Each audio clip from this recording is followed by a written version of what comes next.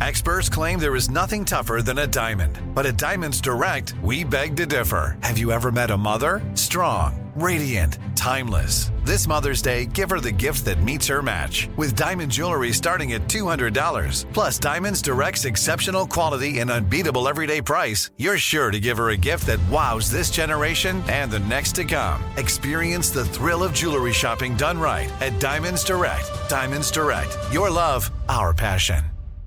I'm Tracy from Stuff You Missed in History class. Are you a small business owner or even someone who dreams of entrepreneurship? Then check out Season 2 of Mind the Business, Small Business Success Stories from iHeart Podcasts and Intuit QuickBooks. Join hosts Austin Hankwitz and Janice Torres as they interview entrepreneurs sharing insights around starting and nurturing a small business. You won't want to miss these inspiring stories of entrepreneurship and discovering ways to business differently so you can too.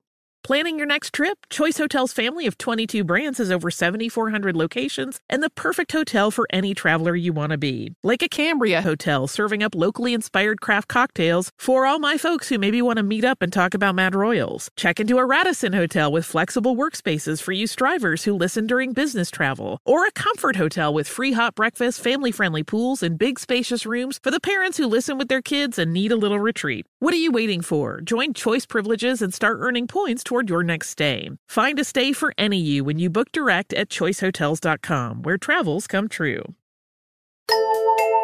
Welcome to Stuff You Missed in History class, a production of iHeartRadio.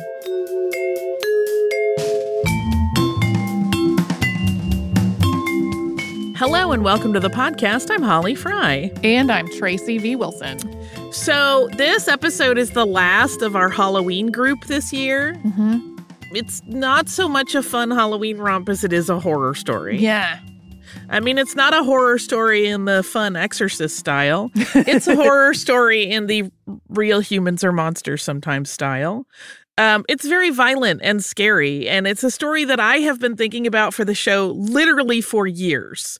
I would say the last 3 years at least. I've had this on my list and then backed off of it and been like, I don't know if I want to talk about this one yet. Because it's upsetting. The material is very dark, and it's upsetting not only because it involves a murder, it also involves people speaking and behaving in a very cavalier manner about that murder.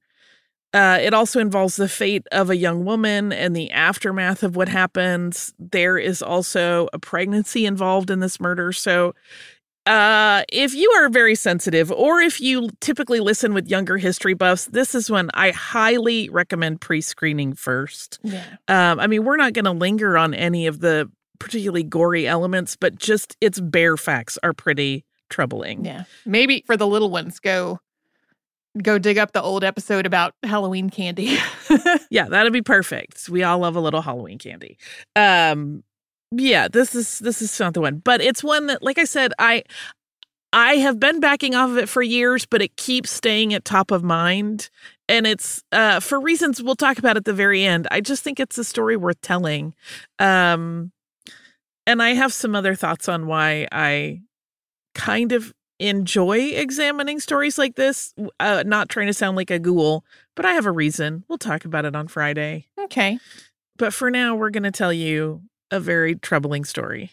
On February 1st, 1896, in Fort Thomas, Kentucky, a young farmhand named James Hewling was walking along the fence line of the orchards of James Locke's farm, and he made a horrifying discovery.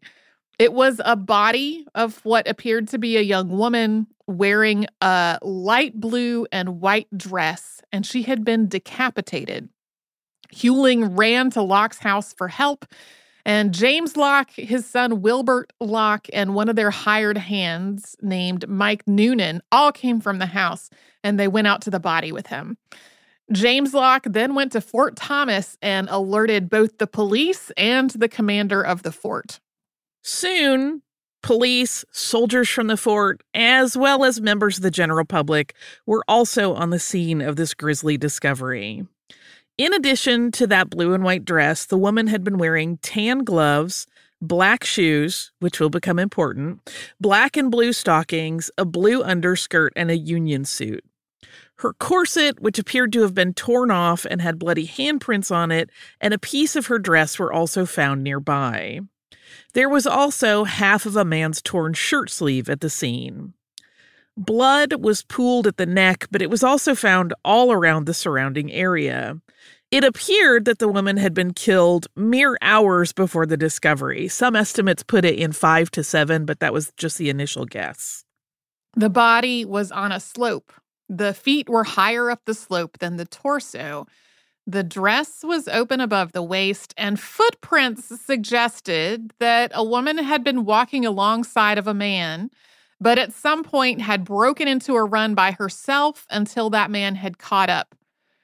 It was believed that she had physically struggled against him as he subdued her, and then it seemed like her throat had likely been cut. She had several knife marks on one hand, suggesting she had tried to block the knife. So the assumption was that her head had been severed from her body after the murder to try to hide this woman's identity. And while the body had not been touched by anyone before investigators arrived, as word of the murder spread and crowds came, almost all of the evidence that would have been found in the area immediately surrounding the body was trampled. Additionally, people took all kinds of souvenirs from the scene, specifically looking for things like leaves that had blood on them or stray hairs from the victim. Even branches from the bushes, which would have potentially offered evidence of how the murder had played out, were snapped off by people who wanted to take them home.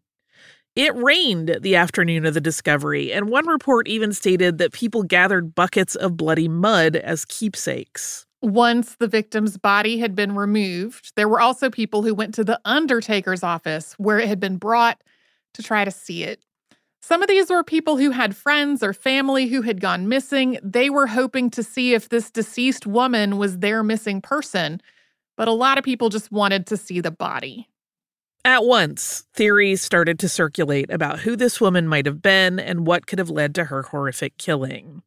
A popular theory that emerged right out of the gate was that she may have been a sex worker who had been involved with a soldier from the fort. And this actually led to the fort's commander, Colonel Cochran, to quickly launch his own investigation within the troops because he didn't want any kind of rumor like that circulating about the men under his command. And this investigation pretty quickly shut those rumors down because Cochran was rapid, but he was thorough. He had accounted for all of the troops' whereabouts on the night of the murder in pretty short order. The head was not found. A nearby reservoir was drained in the hopes that it might be there, but it was not. And as police went through lists of missing women, they found over and over that they were not a match for their victim. There were several incorrect claims about who this was before the victim's true name was known. One was the claim that the body was that of Ella Markland. That claim was made by Ella Markland's mother after she'd been allowed to examine the body herself, and she was 100% convinced that it was Ella. The mother, who's identified in accounts only as Mrs. Hart, explained to police the specific characteristics of the body that matched Ella's. She said she hadn't seen her daughter since New Year's Eve. But this turned out to be a case of a family with poor communication. Ella Markland was really alive. She was working as a maid in a house in Cincinnati. Another claim was that the murder victim was Francisca Engelhardt. She had recently married a man named Dr. Kettner in Cincinnati after the two had become pen pals, and Kettner had moved from South Dakota to be with her. Francisca had vanished, and so had Kettner, but it turned out that that's because Kettner's other wife had traveled to Cincinnati and discovered her husband's bigamy, and then Kettner and his new wife had abruptly left for Kentucky. But it took a while to untangle that whole story, and there was a period of time where police were operating on the idea that this body was Engelhardt. And it was during that line of investigation that the initial postmortem was performed on the body. And this revealed some troubling pieces of information. This woman was estimated to be about 20 years old. They didn't think she had been sexually assaulted, but she had been 4 to 5 months pregnant when the murder was committed. A second postmortem determined that she had not been decapitated after death, as had been thought. She had been decapitated while still alive. But once the Englehart story was unraveled and that identification was deemed invalid, investigators were once again at a loss for who this person was. So all of that postmortem information was attached to an unknown victim. The case was finally cracked, thanks in large part to a shoe store owner. Louis Pook owned a shoe store in Newport, Kentucky, and he was friends with James Locke's nephew. Locke, you will recall, owned the orchard where the body was found. And through that nephew, Pook heard about the discovery of the body and the lack of evidence. Pook's shoe store was close to the mortuary that the police had taken the body to, so he, being curious like many people, locked up his store and strolled down there. And because he was very well known in town and very respected, police allowed him in to see the body. But even though he was as fascinated by this crime as a lot of other people, what really caught his eye was the victim's shoes. Her shoes were the one article of clothing that were of high quality, and they were uniquely small. They were a size 3. And Pook, being in the shoe business, was curious. He looked at the manufacturer's code on the shoes, which was 2211-62458. To most people, those numbers did not mean anything, but Pook understood them immediately. The 22 referred to the size. 11 was the number of the last that was used to form the shoe, and then the longer number, 62458, was a factory stock number. So suddenly there was a lot more detail about these shoes. And Pook followed up on that himself. He was able to trace the shoes to a Greencastle, Indiana shoe store. When detectives went there, it was short work to learn that they had been sold there in the Lewis and Hayes shoe store.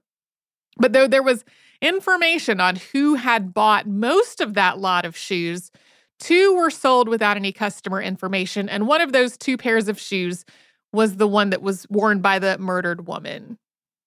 Incidentally, we don't bring it up later, but her name was in their register of purchase as buying a size 3 pair of shoes, but they hadn't attached it to the make of the shoes. So there was a little bit of data mismatch going on there. And simultaneously, as this shoe investigation was going on, the description of the woman's body and clothing had already been printed in papers all over the country.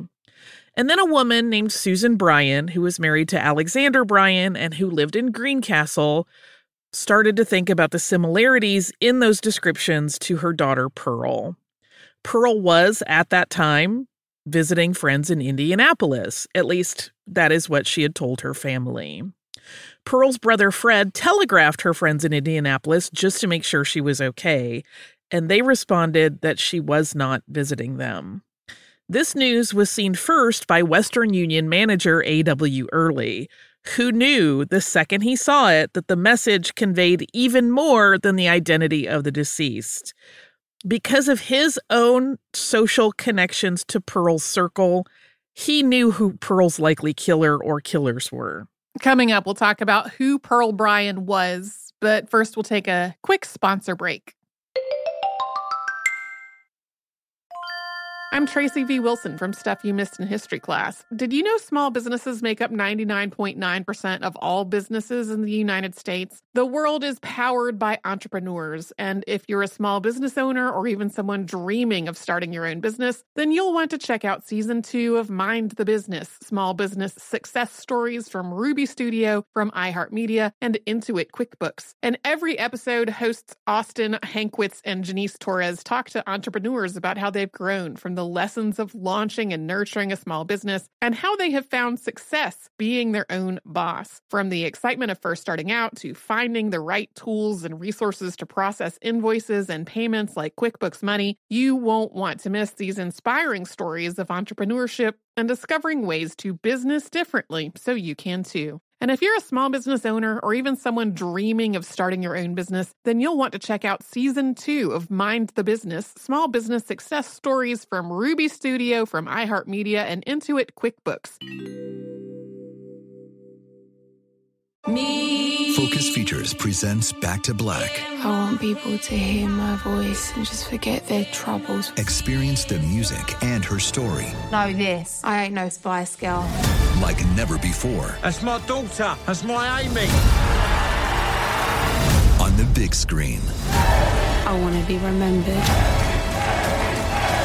for just being me. Amy Winehouse, Back to Black, directed by Sam Taylor Johnson. Rated R, under 17, not a minute without parent. Only in theaters May 17th. When you think about the future, what kind of technology do you envision? Whatever the future holds, artificial intelligence will undoubtedly be at the heart of it all. Join Graham Class as he hosts Season 2 of Technically Speaking, an Intel podcast from Ruby Studio in partnership with Intel. Explore the future of technology that's rapidly evolving our world today with the help of AI. There is still so much work and research needed to fully understand the power and potential of AI, and Intel is at the forefront of implementing AI in revolutionary technology that's changing the world we live in for the better. In each episode, Graham interviews the minds transforming medicine and healthcare, retail, entertainment, personal computing, and more, while pioneering new uses for AI in these spaces. Tune in every other Tuesday and explore the latest technology that's changing our world today and creating a more accessible tomorrow. Listen to Technically Speaking, an Intel podcast on the iHeartRadio app, Apple Podcasts, or wherever you get your podcasts.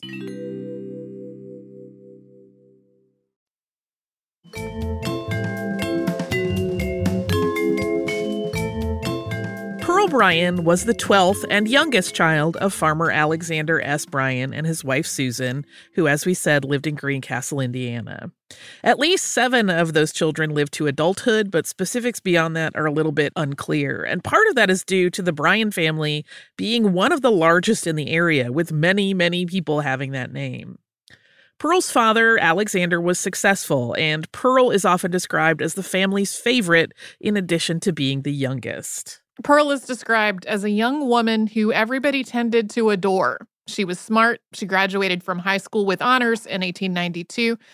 And by all accounts, she was very beautiful. After she finished school, Pearl had started teaching Sunday school in Greencastle. And she's described as having an endless list of admirers, but also as a young woman who wasn't especially interested in romances with any of them. She wasn't easily impressed, and most of the young men who expressed their interest in her found themselves her friends, but nothing more. It's worth noting, of course, that these descriptions of her are from accounts that happened after her death, so the odds of anybody saying anything really negative about her were a little lower than they might have been otherwise. She may have been as beloved and virtuous as everyone said, like the Belle of Putnam County, as she was called in one write-up. But we don't really have a way to verify that information. Like, we don't really know how much of this is the eulogizing of a person after they had died. Yeah. And how much is really what people remember. In 1895, so around the time she was 21, Pearl met a young man named Scott Jackson. Jackson had recently moved to Greencastle from New Jersey with his mother. He had a sister that was already living in the area. And in Greencastle, Jackson became good friends with one of Pearl's close friends, a young man and her second cousin named Will Wood. Scott also enrolled in dental college in Indianapolis, and Will would often visit him in the city, and the two were known to carouse there. And then in the spring of 1895, Will brought Scott to the Bryan home to introduce him, and Pearl is said to have instantly fallen for Jackson. Will later said of the two of them, quote, "Pearl was stuck on Jackson from the first time they met. Jackson would come and get my horse and buggy and drive over to Pearl's house when they would often go driving together. Pearl was pretty and ambitious, but I never thought she would do wrong. Now I can see she was perfectly infatuated with Jackson from the start, so much that I am firmly convinced she was completely in his power and he took advantage of his influence over her." So going back to the telegraph manager, A.W. Early, that we mentioned before the break. Early was friends with Will Wood, and through Will, he had learned that Scott Jackson and Pearl Bryan were having a sexual romantic relationship. But though he was friends with Wood, Early told the police everything he knew about Wood and Jackson and their connection to Pearl, and specifically that he had seen a letter that Jackson wrote to Wood about the fact that Pearl was going to be a mother, and that the two men had corresponded about ways the pregnancy might be terminated. Allegedly, some of those had been tried. There's some talk of medicines being ordered and Wood giving them to Pearl, but none of them worked. The next thing discussed in the letters was an abortion. and that Pearl was going to tell her family she was visiting friends in Indianapolis, while in reality, she would go to Cincinnati for that procedure. With this information, the Greencastle police went to the Bryan home with additional information and clothing samples to confirm that this dead woman was indeed Pearl. Then they sent word to Cincinnati police, leading to the arrest of 3 men: Scott Jackson, Alonzo Walling, who we'll talk about in a bit, and William Wood. During early questioning, Jackson said that he had last seen Pearl during the holidays, maybe January 2nd, and that he and Pearl were, quote, only friendly. There was also the matter of a valise that Jackson had left in a saloon and then was alleged to have switched out for another, and how that valise was missing. Jackson said that he had loaned this suitcase to somebody and that it had not been returned. Jackson was strip searched, and there were 2 significant scratches on one of his arms, as well as some blood spatters on a sleeve. To explain, he told police, quote, I was bothered by bugs the other night, and I scratched myself. He also said that he would like to be guarded while in the jail, and at one point asked, quote, hasn't Walling been arrested yet? At that point, they had not considered Walling a suspect, but that resulted in Walling's arrest. While in custody, Jackson was examined by Sergeant Kiffmeyer from the Cincinnati Police Force. Kiffmeyer used a system of measurements known as the Bertillon system to assess Jackson's physicality. So this system was kind of a precursor to fingerprinting and mugshots in that it created a database based on data collected from an individual of criminal identities. This was like specific measurements of parts of their body and that sort of made a profile of their physicality. But Kiffmeyer seems to have applied this same kind of system to the kind of analysis that we would more associate with phrenology. So instead of just measurements built up to identify a person, it was more like this person's head is a murderer's head.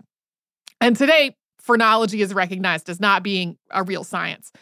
At the same time, Kiffmeyer's assessment of this suspect was really damning at the time. He said of Scott Jackson, quote, every man's head tells its own story.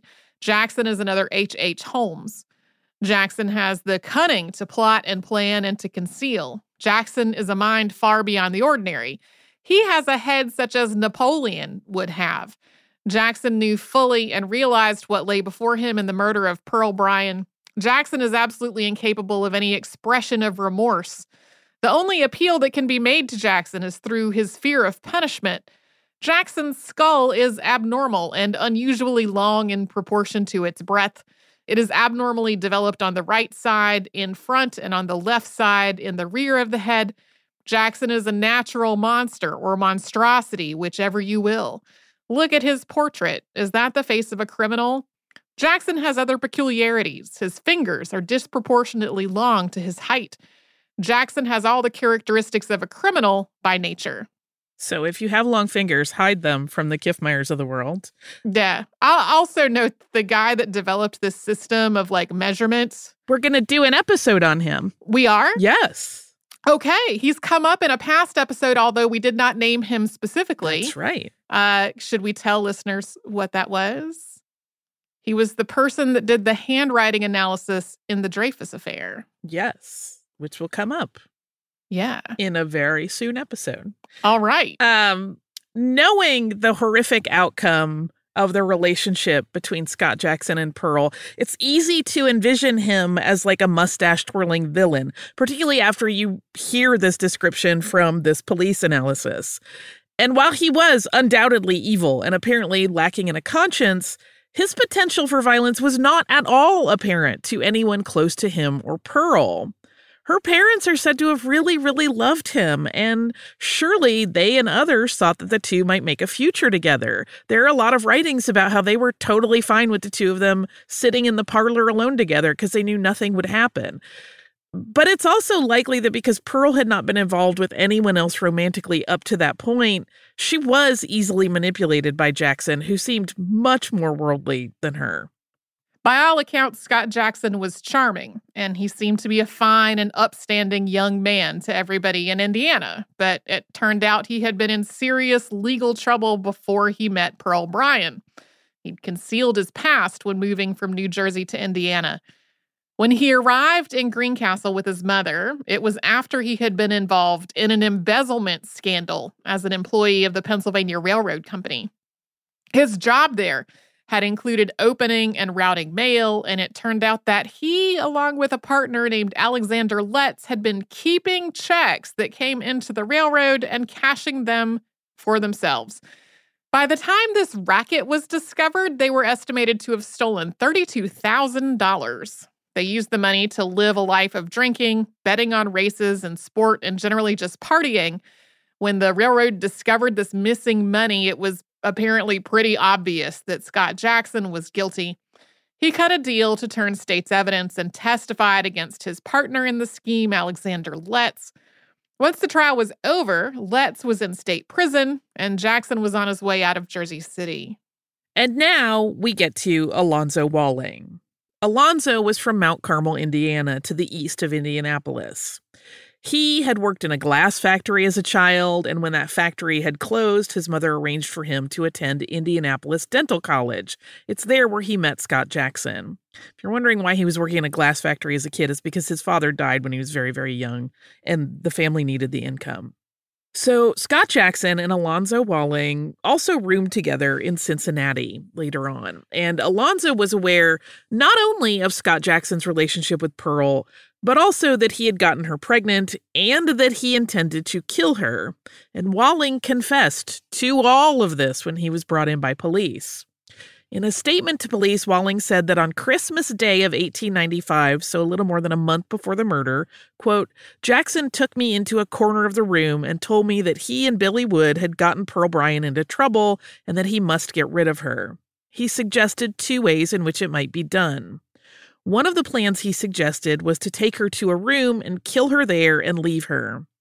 Then he spoke up quickly and said, no, I have a sudden thought as something often tells me when I am on the wrong idea. It would not do to leave her there, so I will instead cut her to pieces and drop the pieces in different vaults around town. Walling was also examined by Kiffmeyer, and Kiffmeyer analyzed his head measurements too. Of the second suspect, the sergeant stated, quote, Walling's head is that of a commonplace criminal. He's just the opposite of Scott Jackson. At the same time, Walling is utterly void of any ability or cunning to plot and plan and to conceal. Jackson knew fully and realized what lay before him in the murder of Pearl Bryan. Walling had not realized the enormity of the crime and is supremely indifferent to the consequences and to the crime committed. No appeal, not even the fear of punishment, will have any impression on Walling. We kind of said this earlier, but I'm just going to say again, you can't know these things for measuring a person's skull. No. Are you sure, Tracy? Can we measure our skulls and find out that I'm a monster? I hope not. Probably. I don't need a skull measurement to tell me that. Walling also said that Jackson asked medical students about fast-acting poisons and that he told Walling he had a combination of arsenic and cocaine in a syringe which he intended to use to kill Pearl. Walling also said to police, quote, I don't think it killed her at once, and that she tried to fight him off when he went to cut off her head. Walling also mentioned that valise we brought up earlier, and the particularly unsettling detail that, quote, I think it was after midnight, he came in with a valise, and I saw him open it and say, you are a beaut, you are. He thought I was asleep. He told authorities that he thought that Jackson had buried the head. But Jackson told his own version of the story, and that placed the blame on Wood and Walling. He said it was Wood and not himself who had gotten Pearl pregnant, and that Wood masterminded the murder. Jackson told police, quote, Wood wrote to me telling me of the trouble and asking me to assist him out of it. I showed the letter to Walling, and he volunteered to undertake the job. It was then planned to bring the girl here. She arrived on Tuesday of last week, and what I saw and know of her after her arrival here, I have told. And of course, William Wood told yet another version of the story. Under questioning, he indicated that both Jackson and Pearl had confided in him about their sexual relationship and about the pregnancy. He confirmed that an abortion had been discussed and that he had been the one to tell Pearl about that plan, and that a friend of Walling's was to perform the procedure. It was later determined by police that Walling was the one who intended to perform it. Wood also said that he had intended to accompany Pearl to that appointment, but that his father had requested him at home that day. Wood was, according to accounts of the day, registered by police, but not detained at that time. He was eventually indicted with abetting an abortion, but not murder. And then he kind of vanishes from the historical record. The missing valise was brought to the police by a saloon keeper named John Kugel, and that valise was used in the questioning of Jackson. Jackson said it had been filled with Miss Bryan's things, but those were now in the river. He also said that it and another smaller valise that had been found sitting in a barber shop that both Jackson and Walling often went to were both Pearl's. The proprietor of a pub frequented by Walling and Jackson was also questioned, as was a black employee of the pub named Alan Johnson. This sounds like a strange scenario where the suspects were also present during these witness interviews. Obviously, police work has changed a lot since 1896. Both men stated that Jackson, Walling, and Pearl Bryan had been in the saloon, and that Jackson had ordered a whiskey for himself and a sarsaparilla for Pearl, and that they left in a carriage together around 7 p.m. They also said Jackson was back the next night by himself in an odd mood and complaining of a headache with a valise. Yeah, there's a whole secondary part of this where that saloon may or may not have also been a brothel, and that Alan Johnson had also implicated another man as having been the carriage driver, which turned out to not be true. It gets very complicated. This is one of those stories where I'm trying to pare down an awful lot of information for clarity. So if you go looking and you're like, why didn't that get mentioned? That's why. There was also a letter that was intercepted within the Postal Service. This had been written by Scott Jackson to Will Wood. It had actually been written the day he was arrested, several hours prior to being taken in. And this letter used a code that the men had worked up, referring to Pearl as a man named Bert. Jackson explained this code to police. And this letter instructed Will to write to the Bryan family as though the letter is from Pearl and say that she has found work in Chicago or somewhere else and will write more later. The letter has instructions to burn it after it's been read and concludes with, quote, "Stick by your old chum, Bill, and I will help you in the same way. Sometimes." There is also a postscript that reads, quote, "Be careful what you write to me." When questioned about this letter, Jackson very casually confessed to writing it, but then he said that Walling had made him write it, and Walling, of course, denied that. Basically, both Jackson and Walling told the story repeatedly and with ever-changing details. Between the two of them, they gave several different locations for the missing head, none of which proved out when investigated. They both continued to blame the other and Will Wood for Pearl's murder. The papers ran new confession after new confession as each man added to the story. At one point, Walling had stated, quote, "For several days before the murder, Jackson would sit about our room and read a medical dictionary to try and learn all about the effect of poisons. He finally selected cocaine as the most suitable for his purpose. At last, he took 4 grains of cocaine and put in 16 drops of water. He told me that he was going to give the cocaine solution to Pearl and make her drink it, and that it would kill the vocal powers. She would be unable to scream or talk, and then he was going to cut her head off." Jackson admitted to purchasing cocaine, but said that he gave it to Walling. Even when put in a room with the corpse of Pearl Bryan, both men continued this just really bickery rhetoric that the other one was lying. But as the two men had tried to lay blame on one another, they had both implicated themselves so deeply in the murder that to most people, the fine points of who did what hardly mattered. Articles ran in paper under headlines like "Both are guilty" from early on in the reporting of all their various statements. Yeah, it kind of becomes like a matter of degrees of like, well, I bought the cocaine and took her in the carriage, but I didn't actually kill her. And the other guy did, and he said the exact opposite. So it was clear they were both involved. Nobody was really all that concerned about like who did exactly what part of it. Coming up, we are going to talk about the legal proceedings that were held regarding the murder. But before we do, we will take a break and hear from Stuff You Missed in History Class's sponsors. I'm Tracy V. Wilson from Stuff You Missed in History Class. Did you know small businesses make up 99.9% of all businesses in the United States? The world is powered by entrepreneurs, and if you're a small business owner or even someone dreaming of starting your own business, then you'll want to check out Season 2 of Mind the Business, Small Business Success Stories from Ruby Studio, from iHeartMedia, and Intuit QuickBooks. And every episode, hosts Austin Hankwitz and Janice Torres talk to entrepreneurs about how they've grown from the lessons of launching and nurturing a small business and how they have found success being their own boss. From the excitement of first starting out to finding the right tools and resources to process invoices and payments like QuickBooks Money, you won't want to miss these inspiring stories of entrepreneurship and discovering ways to business differently so you can too. And if you're a small business owner or even someone dreaming of starting your own business, then you'll want to check out Season 2 of Mind the Business, Small Business Success Stories from Ruby Studio, from iHeartMedia, and Intuit QuickBooks. Focus Features presents Back to Black. I want people to hear my voice and just forget their troubles. Experience the music and her story Know this, I ain't no Spice Girl. like never before. That's my daughter. That's my Amy. On the big screen. I want to be remembered for just being me. Amy Winehouse, Back to Black, directed by Sam Taylor Johnson. Rated R, under 17, not a minute without parent. Only in theaters May 17th.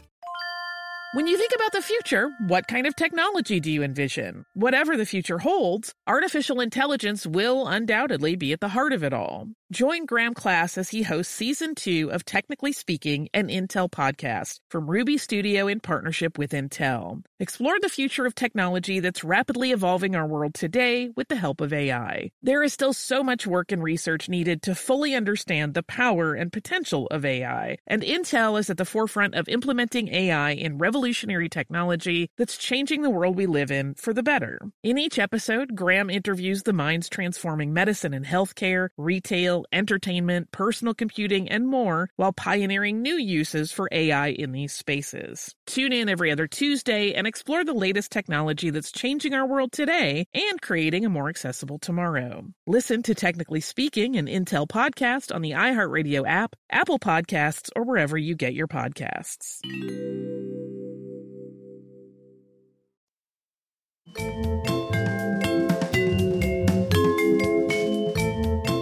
So all of the things that we have talked about up to this point happened in the course of less than a week.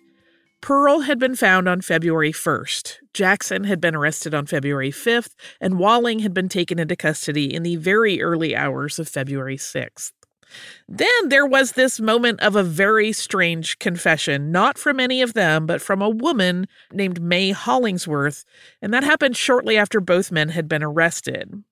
Initially, Hollingsworth made a statement to police that she had met Pearl at Union Station, quote, by chance, and that she had procured drugs for Miss Bryan, presumably to end the pregnancy, and then promised to meet her again 2 days later, but May said she stood Pearl up for that second meeting.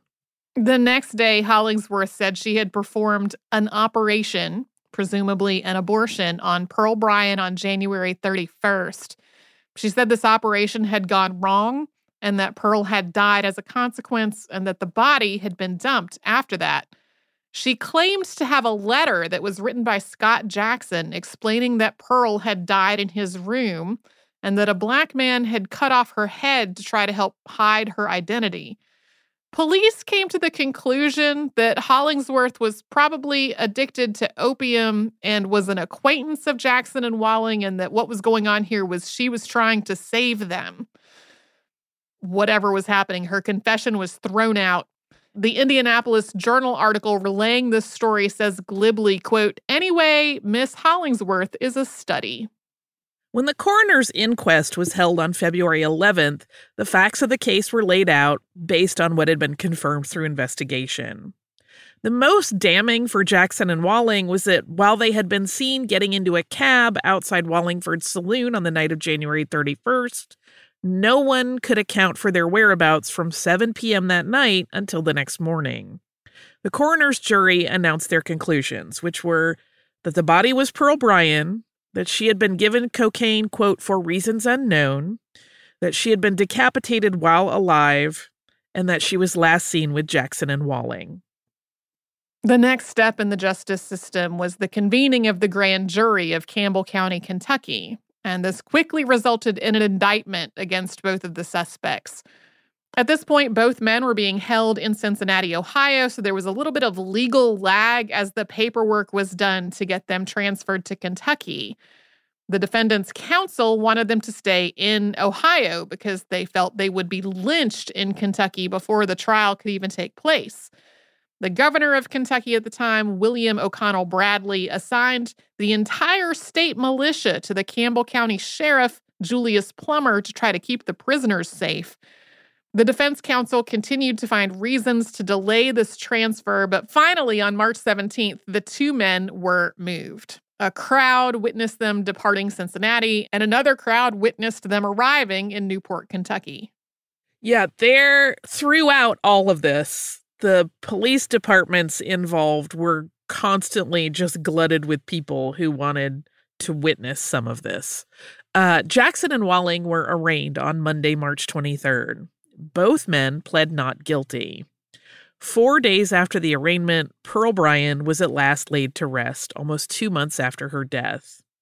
Pearl's parents wanted to wait even longer. They were adamant that she should not be buried without her head. But Pearl's siblings begged their parents to just let her body be interred until they finally acquiesced. The day of the burial at Greencastle's Forest Hill Cemetery, a huge crowd gathered to see Pearl interred, as requested by her parents at the highest point in the cemetery. Scott Jackson's trial was set to start on April 7th, and Walling's would start as soon as Jackson's was concluded. Although hundreds of onlookers had attended the arraignment, there had been a decision to limit who could watch the trial, so the crowd inside the courtroom was small. Even so, Jackson was kicked by a woman who was seated in the courtroom as he walked by. In the court of public opinion, he was guilty, but the trial didn't start that day. Though Jackson's attorney, L.J. Crawford, had been given 2 weeks from the arraignment to prepare for the case, he was insistent that he needed more time. He wanted a month. He got 2 more weeks. One of the concerns was the testimony of William Wood, which Crawford said he had not had time to prepare for, and that he had witnesses he could call that would indicate that Wood was not trustworthy. He just needed more time to arrange for that. Finally, on April 22nd, the Jackson trial began. During the trial, the prosecution made the case that Scott had charmed Pearl into a relationship that resulted in pregnancy, that he had arranged for her to travel to Cincinnati, that he was seen with her in the 2 days leading up to her death, that he had been in possession of Pearl's satchel after her death, and that he had been seen showing off a dissecting knife in the weeks leading up to the murder. One surprising witness was included. That was George H. Jackson. He was a black Surrey driver who said he had been hired by Alonzo Walling the night of the murder to take the trio of Walling, Jackson, and Bryan from Cincinnati to Kentucky. He had approached police after the coroner's inquest with this information, but newspaper coverage at the time indicated that his story had been deemed untrustworthy. According to George Jackson, quote, he heard a noise that sounded like a woman suffering, and they moved around and shook the carriage, and they broke a glass. And then I was scared, and I put my left hand out and my right hand on the lantern, and it kind of bent down, and I started to jump off. And I said, there is something wrong in the back part of that carriage, and I don't care anything about this job. And I went to hand the lines to him, and when I went to look at him, I was looking at a gun. He said, if you don't drive this horse, I will blow you to hell. Of course, I understood and began to drive the horse. George said that after he saw the two men disembark with a woman in between them, he fled the scene in a panic, although he had been instructed to wait down the road and listen for them to whistle for a pickup when they were ready. Yeah, that person he's referring to when he said he tried to hand the reins to him was Alonzo Walling, who had sat up on the seat with him to direct him where to go. So it seemed surprising to me that after his testimony had initially been talked about in the papers as though it was worthless, he was kind of an important witness in the actual trial. And the rest of the trial relayed the various accounts given by people connected to Jackson, including Wood and the investigators who had questioned both men. We've gone over a lot of those details already. And on May 14th, Scott Jackson was found guilty of murder in the first degree. Walling's trial took place the following month. It included a lot of the same information. And on June 18th, he too was found guilty of murder in the first degree. Both men were sentenced to death. Scott Jackson and Alonzo Walling were hanged on March 22nd, 1897. Even up to the last minute, Scott Jackson was changing his story. He briefly claimed before heading to the gallows that Walling was innocent. He said this with so much conviction that the governor was contacted. The governor indicated that if Jackson stated on the gallows that Walling was innocent, that the execution of Jackson could continue, but that Walling's would be stayed. But after counting down the clock, Jackson said he could not say that Walling was innocent. No, and they were both hanged. One of the things that's jarring about this entire case, if you start looking at it, is the way that Pearl is kind of sidelined in almost all of the writing about it from the time. Whether that's due to the unsavory idea that a woman that everyone perceived as innocent had become pregnant, or because the gruesome nature of her death was just too much to handle, people talked a lot about the logistics of the murder and the suspects while not really talking about Pearl Bryan much at all. The odd nature of Pearl's death and the trial was summed up in the opening of a Chicago Chronicle multi-page analysis of the story that appeared on May 10th, 1896, so as those trials were wrapping up. And it read, quote, "Pearl Bryan's murder will always be a strange and pathetic story in the annals of crime. By reason of all that sprung up in connection with it almost daily, running into the very last days of the trial of one of the accused, Scott Jackson, some of which fell to pieces as rapidly as they had been constructed. The chains of circumstances, which often seemed complete, only to be broken in a moment. The previous life of the girl in Greencastle, Indiana, where she grew up without a whisper of suspicion against her reputation until her headless body was identified. The story is without parallel.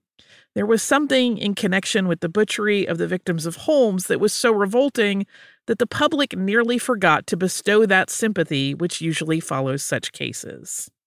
I'm sorry this is not a fun Halloween episode. I promise I tried for fun ones, and this one has just been lurking. Been lingering there. It really has. And we can talk more about it in behind the scenes, but I do have a very brief and fun and very Halloween-y listener mail, which unfortunately is really a description of a picture.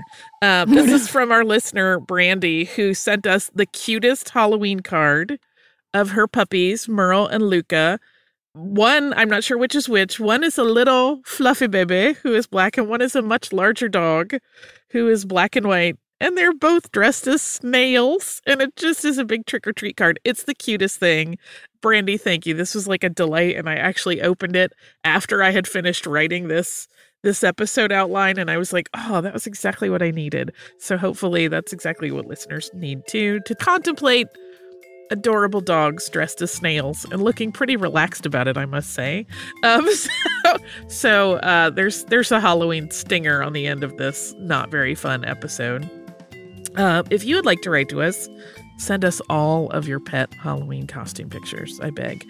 If you would like to write to us, you can do that at historypodcast@iheartradio.com. You can also find us on social media as Missed in History. And if you have not subscribed, you can do that on the iHeartRadio app or wherever else you listen to your favorite shows.